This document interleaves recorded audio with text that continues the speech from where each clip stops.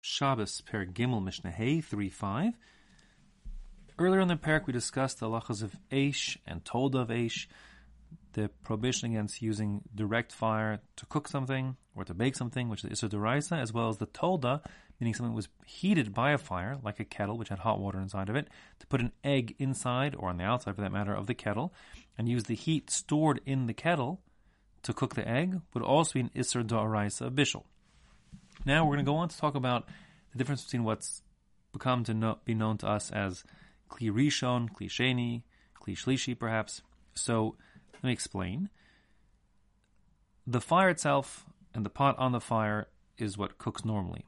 When you take it off the fire, the pot off the fire, and it's still hot, when I say hot, I mean more than Yad to lettuce bow, about 110 degrees Fahrenheit or so. So it's able to still cook. And if you put that egg inside the pot, which we called before the tolda of eish, but now we'll call it the Kli Rishon, the first utensil. It's called the Kli Rishon because this was the actual utensil, the pot or kettle, that was directly on the fire. And so long as it's still above Yod to lettuce bow in temperature, again, literally Yod to lettuce bow, the temperature at which one recoils his hand, but Yod to lettuce is considered to be the threshold where something could still cook, at about 40, 3 degrees Celsius or so, 110 Fahrenheit, give or take. Different shitas in the Rishonim, where in the 40s of Celsius it is. In the poskim. Be that as it may, that's called the Kli Rishon. And basically, Kli Rishon can cook without a problem. That's normal cooking. And if you put something inside the Kli Rishon, you're liable to achatas, etc. It's cooking d'oraisa. Now, when you pour water or food, let's leave solids out. Let's talk about liquids. When you pour water out of the kettle into a cup, let's say, that cup is a Kli Sheni. It's a second utensil, meaning this cup is full of hot water that came from the Kli Rishon that was on the fire. But since it wasn't on the fire itself, it's not called a Kli Rishon, it's called a Kli Sheni. And in general, the rule is that a Kli Sheni doesn't cook food. Now, for many years, I scratched my head trying to figure out the difference between Kli Rishon and Kli Sheni, in as much as Kli Rishon we're saying can cook at 115 degrees, 120 degrees Fahrenheit, 50 degrees Celsius, whereas we're saying a Kli Sheni can't cook. It cannot cook, even if the water inside that Kli Sheni is 180 degrees, even if it's, Fahrenheit, even if it's, 75, 80, 90 degrees Celsius. We say it cannot cook. So for years, I couldn't really get my head around it. I think the only way to get your head around it is to understand this halachic status of being able to cook is a halachic phenomenon. That's we're defining, halach is defining it, and not necessarily sort of the chemical phenomenon. So, that be what it is. We're saying in general, a Kli Sheni cannot cook things. But we actually take things, meaning foodstuffs, and we divide them into three categories, the halacha does. There's things that are kalei habishul, easily cooked. There's chomrei habishul, things that are very difficult to cook. And regular foods, which are most foods, which are neither kal, easy, nor chomor, difficult to cook. So, when it comes to a Kli Sheni, we say only kalei habishul, even only easily cooked foods can be cooked inside a Kli Sheni. But things that are harder to cook, like water or oil or tavlin. Now tavlin, which means spices, this gets confusing. Also confused me for years. Tavlin, which means spices, is referring to, let's say, a big ginger root or a big piece of tree bark that's cinnamon. Okay, it's a big hunk of ginger. So that big hunk of ginger is difficult to cook. And if you put in the Kli Sheni into your cup of tea, it may emit some ginger flavor into your tea, but it will not cook the ginger. So that's what we mean by tavlin. When in modern Hebrew, the word tavlin, which means spices also, you think of finely shaved bits of oregano or something. That, of course, according to, is easy to cook because it's nice and thin. And according to many poskim, if you have finely cut spices like oregano or bits of parsley or whatever it is, that's actually called kalei habishul, easily cooked, like tea and so on, things that are very small flakes, thin flakes that can cook very easily with water. So this is very confounding. When the Mishnah refers to tavlin, it's considered something which is very difficult to cook, chomrei habishul, and it's thinking about a big, gigantic piece of like ginger root or cinnamon, or maybe even perhaps a whole onion, stuff like that, perhaps an onion. It's not thinking about the little spice that you sprinkle in from your spice shelf of a little bit of nutmeg that's finely powdered and so on, which could cook very easily. Okay, so we say that a Kli Rishon, yes, could cook. A Kli Sheni in general cannot cook, except for things that are easily cooked, like egg or certain kinds of dried fish and so on, which is a little bit of hot water, so you need to make them now edible and cooked. So those are called Kali HaBishul. The problem is we've sort of lost tradition of which foods are considered to be Kali HaBishul, and therefore the halacha assumes that except for that small list of things which we can confirm are difficult to cook, like for example, a big hunk of beef or something, we will assume that they are Kali HaBishul out of doubt, and not put any foodstuffs into a Kli Sheni for fear that it could get cooked. Now, Tosfos, I should have said this before perhaps, he gives a rationale why it should be that a Kli Sheni can't cook whereas a Kli Rishon could cook. Tosfos suggests ideas that there's a lot of heat stored up inside the walls of the container of a Kli Rishon, so it keeps on kind of getting reinforced, the heat, whereas if you pour hot water into the cup, the teacup rapidly, the cup itself is cold, it absorbs some of the heat, and then the heat dissipates quite quickly. So, we're assuming that a Kli Sheni can't cook most foods, although because of the Chumrah, we're not sure what are considered to be Kali HaBishul. We treat most foods as being Kali HaBishul, and we do not put them into a Kli Sheni at all. In case you're wondering, when you pour water out of a Kli Rishon, it's not considered to be a Kli Sheni until it gets into the container where the walls are sort of sucking its temperature away. So if you pour from a Kli Rishon, from the kettle, directly onto food, that's called Irui Kli Rishon, pouring out of a Kli Rishon, and we say that also could cook at least the outer layer, like a thin layer of the food that gets poured the hot water on from the Kli Rishon, that thin outer layer could get cooked, and therefore we definitely do not do that. We do not pour directly from a Kli Rishon onto food. As far as the Kli Sheni goes, so now it becomes a bit of a question.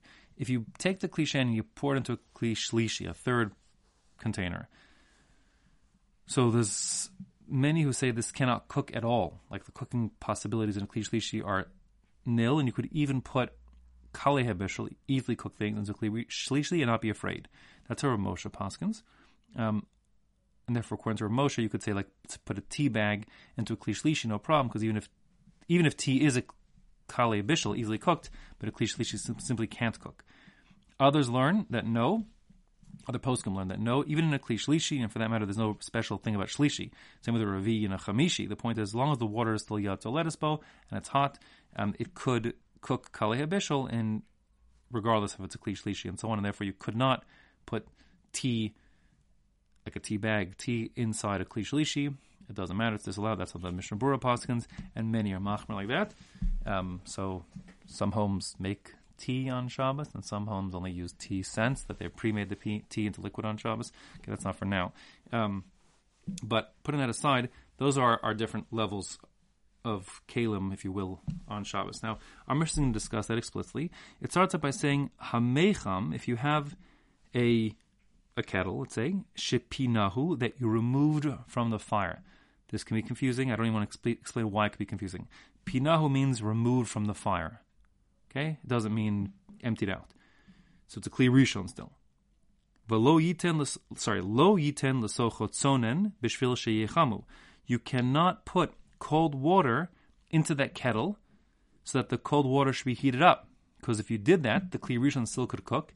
And even though water is considered to be something that's not easily cooked, it certainly can be brought to being above Yotzo Lettuce, in which case you've now cooked the water and you'd be over the Lav Doraisa. So don't do that. What you could do is pour a lot of cold water into the kettle, which would then make the whole mixture now be just warm water, less than Yotzo Lettuce. So let's say lukewarm water or just warm water, not hot water, and that will be okay because you're not cooking any water. Nothing's been cooked, and that'll be just fine. Again, water is sort of cook resistant, so that's why it's lenient to pour it in like that. No problem. And as for a kos, this is a little confusing. So we understand that the kettle was a Kli Rishon, the kos the Kli Sheni. So according to what I just said, there should be no reason at all why you can't put any water inside a Kli Sheni, because water is not easily cooked. And that indeed is the halacha. According to the Bartanura, this Tana holds that a kli sheni could cook. And that's why it lumps them together, and it's saying you can't put water into a kli rishon or a kli sheni unless you're putting enough water that the resultant mixture should be not yotzoletus, so you're not actually cooking the water you're adding. So the Bartanura learns that the kos is the same, meaning the Bartanura learns that a kli sheni also could cook a little bit of water, but the Bartanura himself says that's just the ton of this part of the Mishnah, but actually the halacha and later on the Mishnah disagrees with that. Okay, fine. Ha'ilfas, if you have I'll translate that as a pan. V'kadera, I'll translate that as a pot. Meaning those are the utensils you put directly on the fire, on the stove. Shehe'evirin mirutuchan. And mirutuchan. I should say murutachin. You remove them while they're still, bubbling, boiling hot.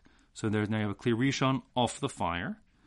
That being the case, it could cook. Therefore, lo yiten l'sochan tavlin. You shouldn't put your tavlin, even things like the ginger root, which is resistant to cooking. But since you're putting it into kli rishon, and the kli rishon, which was on the fire, so yotzoletus bo, it could still cook that piece of ginger, the tavlin. And that would be a lav doraisa. Aval nosenhu l'tocha ka'aro l'tocha tamchui. What you could do is decant. You could pour out the liquid from, let's say the soup, whatever it is, that's inside this pot or pan, put it into a ka'ara. Ka'ara is like a serving, like a plate, a person's bowl that he eats out of. O tocha tamchui. A tamchui is like a serving dish that multiple people eat out of the dish. Like what you do let's say in Shabbos. You take your cholent, you put it out of the cholent pot, which is kli rishon, into the serving dish on the table, whatever that is, that's called the tamchui. So a kli sheni is not able to cook, and therefore says the Mishnah here, while you may not put your tavlin, your ginger root, let's say, into the kli rishon, the pot or pan directly, you could put it into the plate or the serving bowl, no problem, because it can't cook as a kli sheni. Rabbi Yehuda Omer, Rabbi Yehuda says, lo kol hu nos, and Rabbi Yehuda says you could even put those things, meaning the tavlin, for example, the spice, the ginger root, into a kli rishon, because he holds once it's off the fire, it can't cook anymore, no problem. Chutz mudavar sheyesh bo chometz v'tzir, unless what's cooking inside the pot contains some catalyst which would make it, facilitate the easier cooking of the food. For example, chometz, which is vinegar, it's acidic, or tzir, which is fish brine, also something which would sort of soften and ready up let's say, the ginger to be cooked faster. Okay, that's the Mishnah, that's the din. In case you're scratching your head wondering, wait a second, when I know the rules. You can't take cholent out of a serving dish and put on your plate with your lettuce, your salad for Shabbos, because you're afraid it could cook the salad, which is true for Ashkenazim. And the reason why is something kind of unrelated. There's a marshal, which we're machmir for, that a davar gush, a clump of food, retains its heat for a long time, doesn't let out its heat into like the walls of the container, and actually, essentially, that big hunk of potato you pull out of the cholent, or chicken piece of, a chicken thigh or a meatball or something, all these kind of things, there's big clumps of heated food on your plate, they're still retaining their heat for a long time, and therefore they function as a kli rishon. And therefore you still can't put, your pepper onto your cholent potato, even though it's on your plate, because we're afraid that the potato still has a status like a kli rishon. That's how Ashkenazim are machmir, and that's the din for Sephardim not. So that's something separate, because we're treating this davar gush, this clump of food, as if it were still a kli rishon.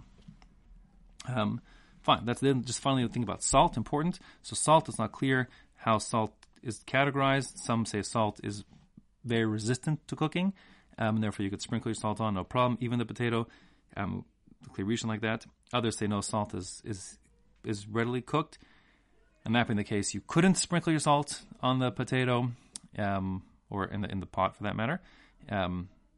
The